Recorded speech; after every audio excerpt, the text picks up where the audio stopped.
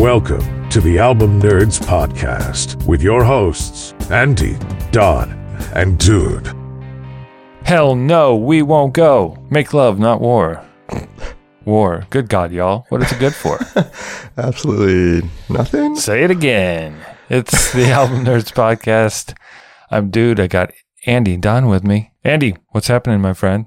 Hey man, I got my boots on. I got my picket signs constructed here. Oh, the boots are very important to protest. Yeah. They're made. It's required. Made for boots. Yeah, I feel like I need boots on to like really stomp around and make each footstep like count. You know? Jeez. This show's off to a rough start, but we shall overcome. Oh, nice. Classic. Yeah.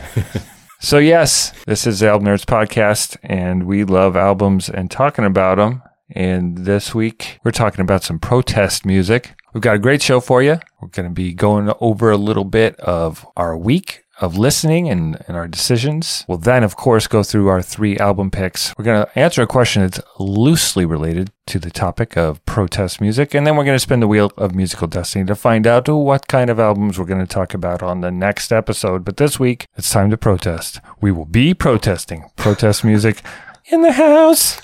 I think you doth protest too much. Let's do it. Wow. That's what I'm talking about! A protest song is a song associated with a movement for social change. Protest songs in the United States are a tradition that dates back to the early 18th century and have persisted and evolved as an aspect of American culture. Protest songs typically serve to address some social, political, or economic concern through the means of musical composition.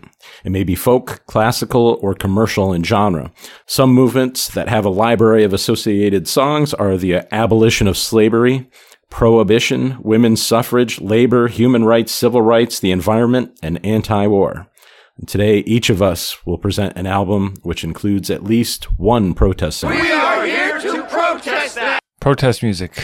Kind of broad, kind of not. How did you guys do in your listenings? Well, a couple things became apparent to me pretty quickly. Like Don was saying, we tried to find albums that have at least one protest song on it. A lot of them really do just have one or two where that kind of focus on an issue and kind of move on. I'll mention a couple that did have some elements of protest, but didn't really feel protesty enough to really feature on the show. Listen to a Kinks record called Arthur or the Decline and Fall of the British Empire, which I guess loosely did have some protest elements, in particular around economic equality.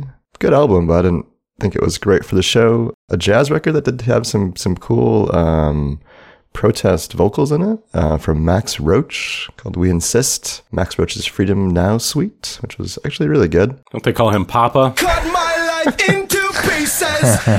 And I also mentioned Kendrick Lamar's To Pimp a Butterfly, which I think generally is a great protest album and does have a pretty focused message.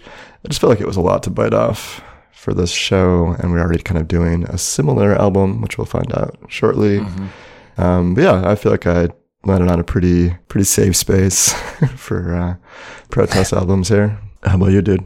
Yeah, for me, it was trying to kind of avoid the 60s because it was like all that anti-Vietnam stuff for the most part, and I wanted to get into some other topics. And I kind of already had something in mind for a long time that I've been looking for reasons to talk about. So some of the things I listened to anyway were Prophets of Rage from 2017, the collaboration of members of Rage Against the Machine and Chuck D from Public Enemy and I think members of Cypress Hill as well. System of a Down, Toxicity 2001. That's another one that isn't protesty enough, although there's definitely elements there. And then the Isley Brothers, The Heat Is On from 1975.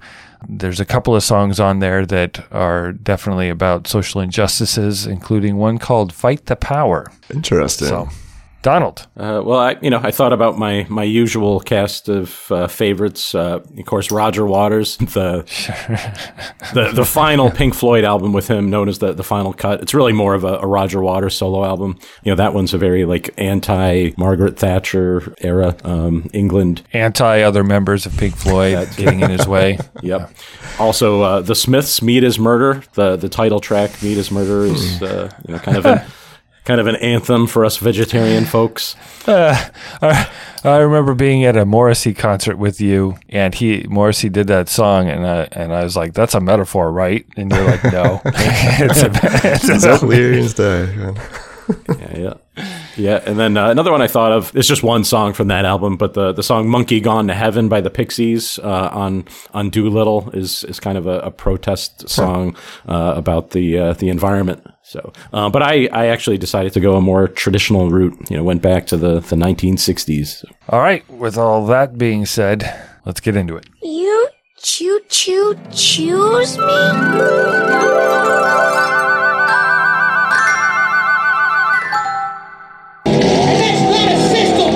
Changes every 4 years. It's a system that we have to break down. Preach it, Zach. All right. My protest music album, going with Rage Against the Machine and their debut studio album from 1992. This is Killing in the Name. Killing in the name of. Killing in the name of. Now you do what they. Those who died are justified. Sorry. Was that sounded more like a Beastie Boy? Yeah, that's more like Sabotage than Killing in the Name. So anyway, pretty controversial song. The song ends with the refrain of "fuck you, I won't do what you tell me." It was written in part in response to the Rodney King beating, which had happened in the prior year, I believe. The trial was coming up. It was really, for me, that first moment where I really realized how deep the racial divide was in our country, or how deep-seated some of these issues were. I think the song nicely highlights that, and it got a lot of press, positive and negative at the time. Got these guys who definitely put Rage Against the Machine on the map. 3 words I used to describe this album are revolution in a bottle. I mean, the lyrics obviously are pretty inflammatory, I guess I would say, or, definitely pushing people towards action. I think, that combined with just the aggressiveness of the music, I think really does kind of lead to sort of this powder keg of emotions and energy built up on this record, and especially during their career. But I think what struck me most going back to this was, man, they created such a cool hodgepodge of sounds. I mean, you had really represented hip hop, metal, and rock at a time where that wasn't really being done. I mean, it really wasn't done as arguably as well as they did it ever again. But, that sound wasn't really popular at the time. I mean, hip hop was still pretty young in terms of mainstream adoption at this point. Who was the intended audience for this, do you think? Was it for everyone to start thinking about things, or was it really not aimed at suburban youths? I don't know. I mean, for me, growing up at that time period, I felt like it resonated with the young audience, because you were, at that age, you're always just fuck the establishment. I want to do things my way. Right. And it really resonates with that whole idea of just overthrowing the man, Yeah, I know. But the establishment is that my dad won't get me a car. Right. But I think that what made them interesting, or probably what gave them such broad appeal, was they did talk about more social issues at the time, and, got into some actual black and white things that were happening, not necessarily just racial, but other issues as well, which made them feel like they were more intelligent and well-spoken, and maybe someone you could get behind and as a representative of your feelings. Well, that was going on in other parts of music and rock and roll at this time. Pearl Jam had songs about domestic abuse and things like that. So I think there was some it was sort of similar to music of the 60s, where things were being brought up that were less superficial than they had been in the 80s. Mm-hmm. Let me play another cut from the record. This is track 4, Settle for Nothing. Settle for nothing now, and we'll settle for nothing later. If we don't take action now, we'll settle for nothing later. So much for the slow jam. Yeah. Yeah, that's the kind of the first real tempo change on the album.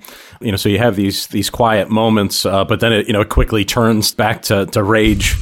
I find that song interesting. Seems like in the lyrics, seems like you've got a character in the jail cell, and almost treating it like a comfort. It's like an escape from this this violent world. But then like later in the song, it's about like taking action.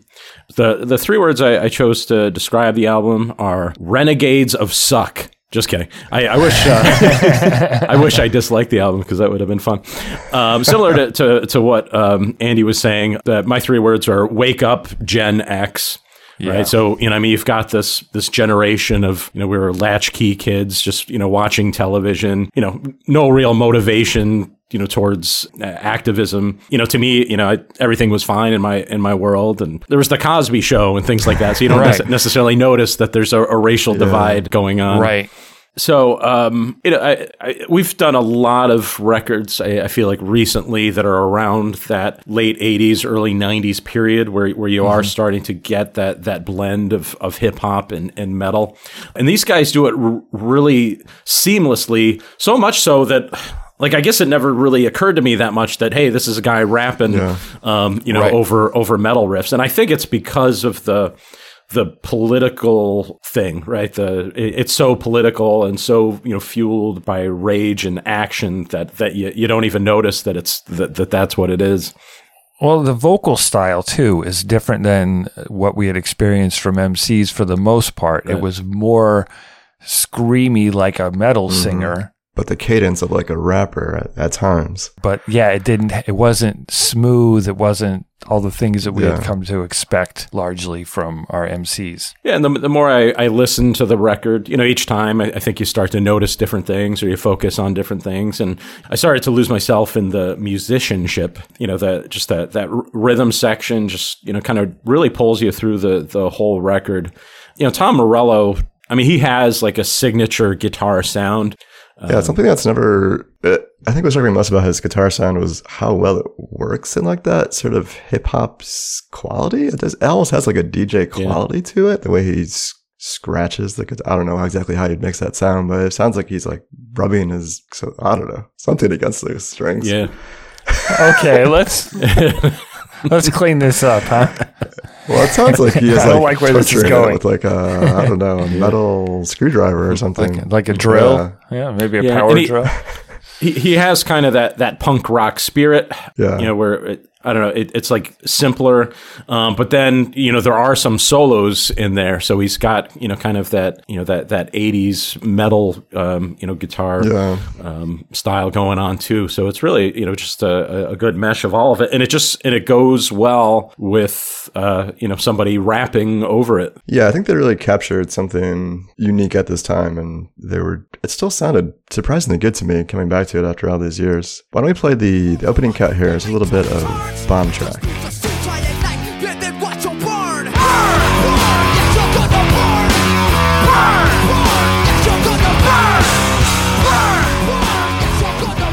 That's my favorite stompy guitar line on the album. Yeah. And it's just such a great opener. And I love how, we all kind of picked parts of songs where it starts off a little bit down here and then within 2 seconds. They don't waste much time in the quiet moments. Yeah. So Bomb Track was the first single released from the album. It alludes to the idea that existing power structures and people in position of authority will face consequences from those they oppress at some point. It's not that's a tale as old as time. It's the peasants and the monarchy, but it's the same kind of idea where getting it out there to the masses. So the three words I used to describe the album are truth bombs for the burbs. Nice. So I first heard this in college. There was this girl that I knew from some of my classes, and she invited me and a bunch of my friends to her dorm room because we had to hear this, and none of us had. And it was the rawness and the simplicity of it that all of us were just like what is this? And it was kind of conscious hip hop for the grunge generation because it does sound like grunge rock to a large extent. So I think that's part of why it just clicked with people. And then people started listening to the words more instead of the fuck you, I won't do what you tell me, where people, I think, were internalizing that about, I'm not, I shouldn't have to turn this paper in. I think it was being misused probably by youth at the time, depending on what situations they were in. And one of the things I respect so much about them is that they never back down. I think that's the thing that makes them really stand out, is that unlike most bands which are formed to create music, that almost feels like a secondary purpose to them. They really seem like they're trying to instill change and incite activism. Because if you look at their career, like every one of their records, it has a similar direction, similar tone, similar energy, similar message. Like they are laser focused on tearing down the establishment, for lack of better words. Like that's pretty unique. I don't know too many bands that really have that focus to them, or will fight against the establishment but sign to Epic Records. Touche. Well, we got to get the word out. So, it's just an interesting thing it could be a whole discussion. Someone could write, and maybe they have some kind of dissertation about artists, whether it's music or whatever, movies, and how something that's trying to shed light on problems becomes huge. Mm-hmm. Then that's your business. Yeah. It's hard to rage against the machine when you're part of the machine. Right, exactly. Yeah, that machine's printing out some sweet dollar bills for you. I think for me, this is still a pretty exciting record, and I still found it pretty enjoyable coming back to after all these years. I think it's their best of their studio albums. I'm going to nominate this for the Album Nerds Hall of Fame. I think my biggest critique could be it's maybe a little bit one note, but I think it's a great note, and it still resonates with me after all these years. So what do you guys think? Is this Hall of Fame worthy? Yes. I was expecting some sort of screaming rap delivery. I feel like saying no just so I can watch it burn. Spark a revolution. But yes, I agree. I mean, it's infectious. So even if you can ignore the political aspects and still just rock out, right? Or you can choose to listen, so you can not only bang your head, but you can feed your mind. There you go. Well, congratulations to all 4 members. Once again, the album is Rage Against the Machine by Rage Against the Machine. I'm good enough, I'm smart enough, and doggone it, people like me. If you're enjoying the show, and we hope you are, do us a solid and leave a review on Apple Podcasts or your favorite podcast app. Maybe we made you laugh or you discovered an album you enjoy. Leaving a review keeps the show going and helps other music fans find us. Do what we told you. Well, ladies and gentlemen, I've suffered for my music. Now it's your turn. Oh, man. All right, my pick for a protest record goes back to 1965 with Phil Ochs, I Ain't Marchin' Anymore. This is the second studio album by Philip David Ochs, born in El Paso, Texas in 1940. Let's hear the title track. This is I Ain't Marchin' Anymore. At the end of the early British wars, the young land started growing, the young blood started flowing, but I ain't marching anymore. How can you sound so happy and sing about such horrible things? So this song criticizes all of American military history from the perspective of a soldier who's been present at every single war since the War of 1812. There's a cool line. I mean, there's lots of cool lines, throughout this album, but it's always the old who lead us to the war, always the young to fall. Mm-hmm. Phil Ochs said of the song, it borders between pacifism and treason, combining the best qualities of both. He also wrote, the fact that you won't be hearing this song on the radio is more than enough justification for the writing of it. Nice. So the 3 words I chose to describe this album are truth-telling badass, right? Just that quote there is I'm like, wow. Yeah. And now after going through that Rage Against the Machine record, I could almost picture just give these songs to Rage Against the Machine and see how they do it, and they would kind of work. It's just the delivery is a bit different. Or you could flip it around too and see if Phil Ochs can be like, oh yeah, fuck you, I won't do what you tell me. Well, so it's not just, war that Phil Ochs takes on. There's a song called The Iron Lady that's about capital punishment. Takes on both the state of Alabama and the state of Mississippi when it comes to civil rights. It's an interesting record. I mean, it's it's stereotypical of what when the theme came up, protest music, I'm like, oh yeah, folk singer from the 1960s. And he's certainly that, but it's not, hey, we're going to all get together and we're going to fix this. It's pretty much just all, this is fucked up. This is fucked up. Let's hear another one. This is Draft Dodger Rag. Without blood and gore, I'll be the first to go.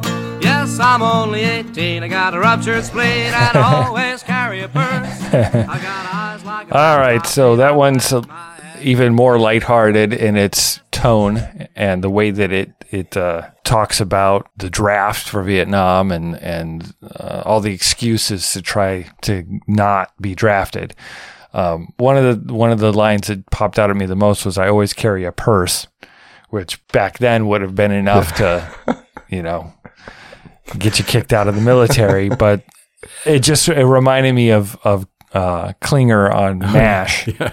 That's great. Where he was always trying to get a Section 8 and have them get kicked out because he was crazy because he dressed like a woman. I mean, that's just such an odd thing now, Yeah, very, very of the times, that's for sure. 3 words I used to describe this album are a disturbing pattern. What really popped for me is that songs against war and bloodshed, they just seem to keep coming. We've got stuff from the 60s, stuff from the 80s, stuff from the 90s, and it just is like, is this thing on? You know what I mean? Yeah, especially when you hear like that title cut where he's talking about the wars for like over like the last couple hundred years and like how things haven't really progressed that much. You got the same problems. Yeah, and now, now we have wars still happening and it's still tough to understand the motivations and yeah, it's messed up. Right. So it jumped out at me like, was a dent made? I think they are, but I think it's like tiny dents at a time and they're hard to see unless you look at the bigger picture. But yeah, it struck me how especially because he's so clear, and where you guys were talking about how he lays it all out. Yeah, it just was more. At first, I was like, "Oh, boring folk guy," and then I was like, "Oh man." That's right. Yeah. All right, well, let's hear another one. This is That's What I Want to Hear. Tell you what it's all about. Now nobody listens to a single man when he's walking round down and out. So if you're maybe the most looking for catchy an song answer, about forming a workers' union I can think of. 3 words I used to describe this album are using a guitar for a picket sign. I just had this mental image of him like kind of walking around the picket lines, with his guitar kind of leading the protesters or the picketers against their cause here. Yeah, I really enjoyed this record as a whole. I think it's cool that he kept it so on point with his message. He covers a variety of topics, it's not all just anti-war stuff. He gets into some pretty interesting race relations towards the end of the album here with cuts like, here's the state of Mississippi. That's a diss track. Yeah, that's a pretty brutal takedown of the South. Did you find Mississippi's mixtape response? That's right. Yeah, but he does it. He mixes in enough humor, I think, to make these songs digestible. I mean, there's some of them are really pretty brutal, takedowns of these different issues and groups of people. But they're pretty funny. Like, he gets some funny lines in there, and he gets kind of just like, he seems like he's taking these issues seriously, but he does take them with a grain of salt, I guess, which helps it. So he gives us these raw truths, but then they could make you sick to your stomach, but then he supplies some Pepto-Bismol as well. Right. Here's a spoonful of Pepto-Bismol to go along with all that gut-wrenching stuff. Yeah, some of the Pepto might be, there's a couple of tracks in there. There's one that's kind of a tribute to John F. Kennedy, after the assassination. And then, he was he's talking about the corruption of labor unions as well. Mm-hmm. But there's he does do the ballad of the carpenter. which is an old song about Jesus. There's the poem, the Highwaymen. The Highwaywomen. That's an old one. Yeah. Which is kind of some good old fashioned folk storytelling. To give you a break from the hard hitting political perspective. Okay. Yeah, and then I think this is the first record since I've been on the show where it's literally just one guy and a guitar. Yeah, that's a really good point. There's no accompaniments at all. It's just that's all acoustic. Right. Which is, it's even somewhat atypical of the time. I mean, you had your groups like, Peter, Paul, and Mary, that are, you're throwing in a lot of extra strings and stuff like that to make it more dramatic. But this is just, this could have just been him sitting on a car at some sit-in or something, or some demonstration. So it kind of has that feel. So that's I Ain't Marching Anymore from Phil Ochs. I ain't marching anymore! No! Excuse me. I'd like to ask you a few questions. Well, we're talking about protest. We're gonna take the question kind of from a different perspective. So, if you could go back in time and you could protest the release of any album for whatever reason, what album would it be? I might protest against Rage Against the Machine because of ushering in the new metal accidentally. Yeah. Which, to be fair, there are good albums in that mix. Just the overall vibe of it was very misogynistic, which was exactly the opposite of anything Rage Against the Machine would have ever intended. So accidentally, while trying to help, there's always a wake behind every speeding boat, Right, So. Well, similar to the Rage Against the Machine protest, I would maybe go like Pearl Jam 10, just because you had, and I love that record, but so many people took on that vocal style, right? From Hootie and the Blowfish, and Creed, maybe even Bush, we could say, and then back to Pink Floyd. Those albums without Roger Waters, like particularly A Momentary Lapse of Reason. I don't know. It's Literally. like a legacy destroying album, I think. Yeah, I'm struggling with the idea of stopping music from happening. I feel like that's against the whole idea of protesting. You're protesting against this question? I guess so. I don't know, man. I'm glad everything has happened. I think it got us to where we're at, and it's not a bad thing. Yeah. How diplomatic, right? Because we're in such a good place musically. We've been in good places. Yeah. Even disco. I'm a free speech absolutist, man. I do feel strongly that we should get all that crap out there. The marketplace of ideas. Okay. You've changed my mind. I don't have one either. Do you want to protest auto-tune? Or...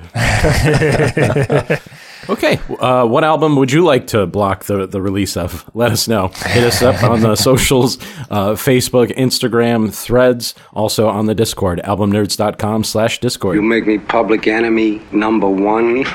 Is that some kind of joke? Well, I got a message for you and your friends. You tell them. Yeah, boy! Flavor Flav. Okay, so my choice is kind of an obvious choice. It's the 1990 album Fear of a Black Planet by Public Enemy. It's the third studio album by Public Enemy, released on April 10th, 1990. The album is known for its groundbreaking production by the Bomb Squad, its socially conscious lyrics. It was released as a follow-up to the critically acclaimed It Takes a Nation of Millions to Hold Us Back. Public Enemy really was aiming to create a complex, thematically focused album exploring issues of race, racism, and social justice. Public Enemy was formed in 1985 by Carlton Ridenour, that's Chuck D, and William Drayton, Flavor Flav. Public Enemy's unique formation took place while producing a radio program at Adelphi University in Long Island.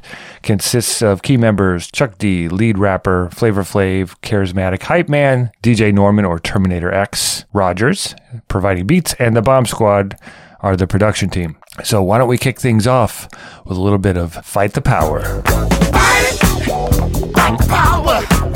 Oh, there's the inspiration. That's the Isley Brothers.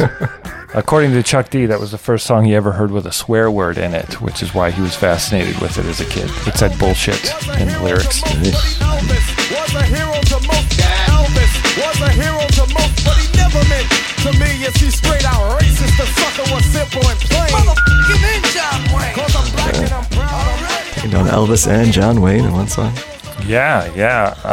I thought that was, that's a pretty well-known line, but I think it's so smart in what it says.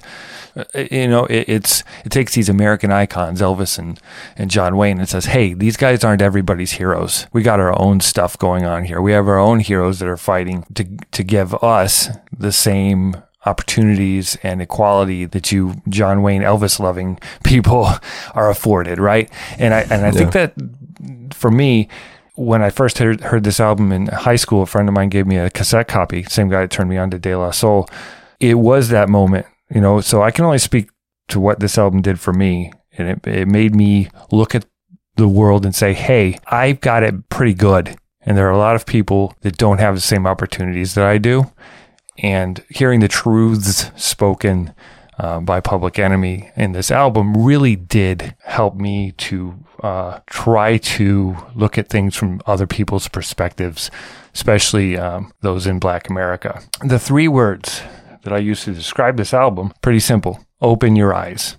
And that's what I was getting at there. And similarly to our experience with listening to Vivid by Living Colour a couple shows ago, they made some really good points too about these two sides of America, and I just hadn't seen it before. But this album in particular was scary, right? It was kind of like the heavy metal explosion of a few years before that scared parents. This was in your face.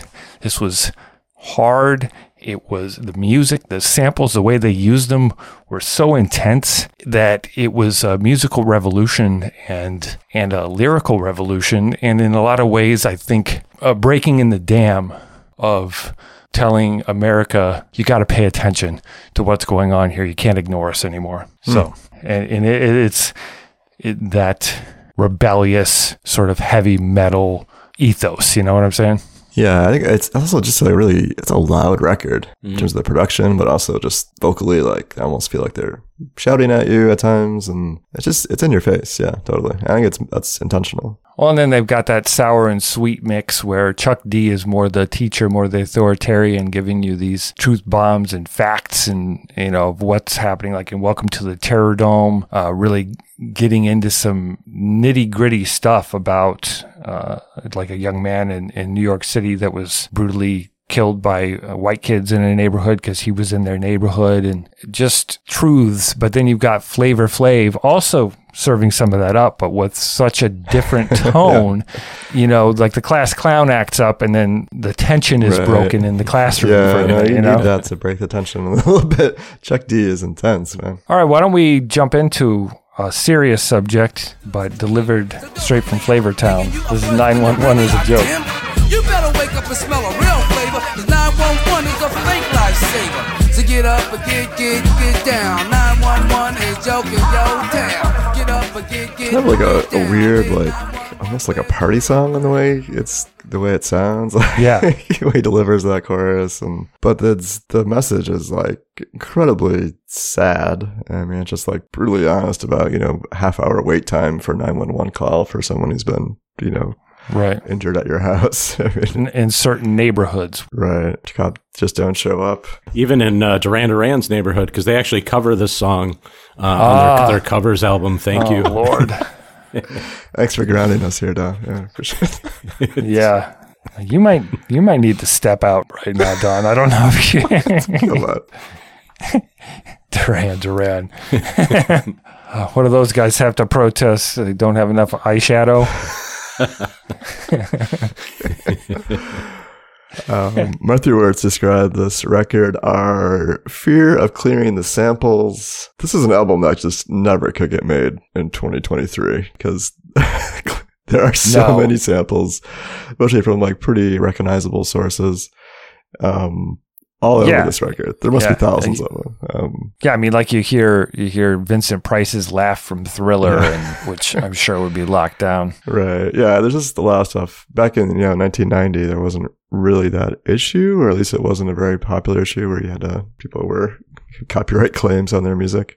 Yeah, probably in some cases they're so buried in it that maybe they wouldn't be recognizable, so they could get away with using it. Yeah, but I think it's that sheer quantity, like you were saying, that and how they're all just mixed and layered together that makes this a pretty interesting record to listen to, I think. But I think on that track we just played there, 911 as a joke, like Flavor Flav, he sounds good on that song. And the levity that he brings to the record and the group as a whole, I think, is much needed because it is such a serious stuff they're talking about, and Chuck D is so heavy. It's a good mix, and I think it's a long record, and it can be intense to get through, the full hour runtime. But for me, having such an interesting musical landscape that they're kind of working on here with all these cool samples, I think kept me pretty engaged all the way through. All right, so why don't we get into another track, another controversial topic, especially in 1989 and 90. Let's listen to a little bit of Polly Wanna Cracker. Did you pick it? I just wanted you to say it. Did you pick that just so I had to try and say that? Listen up. She wants a lover right now, but not no brother. A man gotta have a lot of money to get under a cover. Now she's a fine. Yeah, so that, as Dude said, controversial subject, interracial relationships. But actually, what struck me about that song is just the vocal delivery. I didn't know it was Chuck D at first. I thought it was some guest. It has a Samuel L. Jackson vibe to it. Just that, I don't know. I really enjoyed that delivery. It's just an interesting choice, and that song is so weird. Like the backing music and stuff. It's you always pick the weird songs. Yeah, I mean the whole album is the three words I chose are a colorful planet, right? Because it's a very colorful record, right? It's not just one tone. Like going back to some of your early hip hop, we did the first Run DMC album, and it's monochromatic. The whole thing kind of sounds the same, and I think a rap delivery, kind of can be that way, right? Because you're not really changing tone much. But yeah, there's lots of little songs like this, little skits and stuff that give the album a lot of playful texture. And again, I'll just go back to the layers and layers of sampling. I really got lost in that. I think people called them the Phil Spector of hip hop production or something. Yeah, the wall of sound. The wall of sound. It also reminds me of Brian Wilson, who, of course, was influenced by Phil Spector. But like the idea of taking instruments, but by the time they're on the record, you don't even really recognize them, or you're using them in a way that's not typical of them. And really blown away by the production. This feels like it's pretty innovative. What about Fear of a Black Planet? The title track also kind of gets into that interracial, like the fear, with a world full of mostly not white people. If you look at the entire world, and where the black man, black woman, black baby, white man, white woman, white baby, where the children of interracial relationships are categorized by society as being black, and it shouldn't matter, And at the time, I had a cousin of mine was in an interracial relationship. They were facing a lot of ugly stuff that I didn't know was real until hearing about it firsthand. So that song always has really resonated with me as well. I mean, it's such a heavy album. Yeah. Yeah. That's where flavor comes in. Yeah. So this record is really beyond me in some ways. I mean, it's one of those things where you take who you are and you take what you can learn from something. And I think this album has something different to offer for people of all different backgrounds, and it can help you to think about other perspectives. It's one of those that just really gives you all the tools, all the fuel, all the words necessary to really think about it, especially in today's times as well. A lot of these things are still very relevant. So I'm going to nominate this, of course, for the Album Nerds Hall of Fame. Probably one of the best hip-hop records of all time. Definitely one of the most communicative, clear, concise albums of a group of people trying to tell us how they feel. So I'll give it a hell yeah. For the production alone, I think it really stands out as being revolutionary. And then you throw in classic lyrics and, obviously the impact on the culture, I think, is very strong, and it holds up well today. So yeah, yes from me as well. Yeah, I think it's a great record. I mean, like other albums we've covered, there's a couple of things that make me uncomfortable. I mean, there's maybe a dash of homophobia in there somewhere, which I would hope, or I believe that probably Chuck D might regret, if you were to ask him today, But yeah, I mean, this is it's a groundbreaking album. It is probably one of the great protest albums of all time. Yes. All right, Public Enemy. You've done a public service. Thank you. And go check out Fear of a Black Planet. All right. Well, not only did we, find albums with a protest song, I think all three of us did a good job picking albums that were pretty much almost all, protest music. Did we learn anything? Yeah, I mean, I guess I was thinking of protest albums mostly from like a race perspective, but, a lot of these records that we've picked on had that element, but there was also a lot of other things that people protest as well, which, the anti-war stuff and, labor unions and stuff like that, I think is interesting. There's lots of things to protest. And it's an important part of who we are in our culture. And I'm glad that, music is probably directly tied to that as any medium. So that's awesome. And what I learned was kind of connected to something that we mentioned earlier, was freedom of speech. And I think that the exercising your right for freedom of speech in a creative way is just so much more interesting than, I mean, I understand picket lines. I understand people out, with their placards chanting a line over and over again. But this is just such a more interesting, engaging way to get your points across, is through music. And I really learned to appreciate how powerful music can be as a way to deliver that. So it's almost like the music is secondary, and like what's most important is getting the message across. And maybe that's true for all three of these artists, and maybe that's why they were so well executed. Also, all three artists, I don't think they held back at all, right? I mean, they weren't worried about committing treason, or they weren't worried about what the backlash would be, and that's I think that's why we ended up with three very good albums, and that's One to Grind.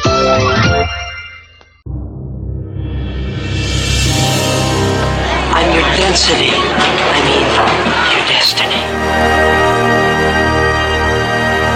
All right, boys and girls, gather around. It's time once again, form a picket line, and we are going to see what the Album Nerds bot has in store for us next week. Gather around, people now. There you go. Give that wheel a spin.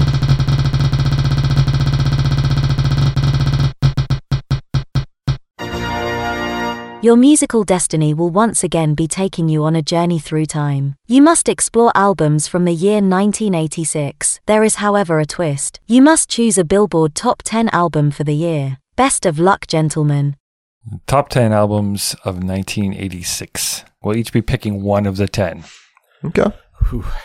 So destiny has a tighter grip on us this time. All right, quick reminder, we do have 2 ongoing album votes for the Hall of Fame. So you go to our website and the Album Nerds Discord, albumnerds.com, and albumnerds.com/discord to cast your ballot to get those albums in or keep them out. Okay, what are your favorite protest records? What's your favorite album from 1986? What else are you listening to? Let us know. Join fellow album nerds on Discord at albumnerds.com/discord. You can email us at podcast@albumnerds.com and follow us on Facebook, Instagram, and Threads at Album Nerds. Please subscribe, rate, and review on your favorite podcast app. And if you'd like to support the show, you can do so via PayPal at albumnerds.com/support. Thank you once again for listening to the Album Nerds podcast. We'll catch you next time with that 1986 Top 10. Yeah, thanks for listening, everybody. Catch you next week. Fuck you! I won't do what you tell me! Oh, and Don just scared his new puppy away. I know. He's just looking up. I did back away from the mic that time. Poor puppy.